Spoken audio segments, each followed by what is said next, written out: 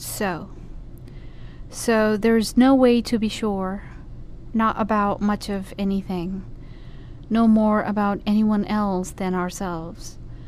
Perhaps not even of death, except that it's bound to happen.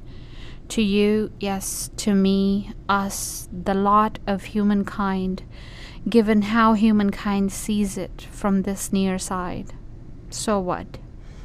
So nothing that we here and now can perfectly know, save though the lens our eyes raise, the old here and now, the this, the already going that moves us, the red shift we're constantly part of, and why not, between what we were and are going to be, is who and how we best love.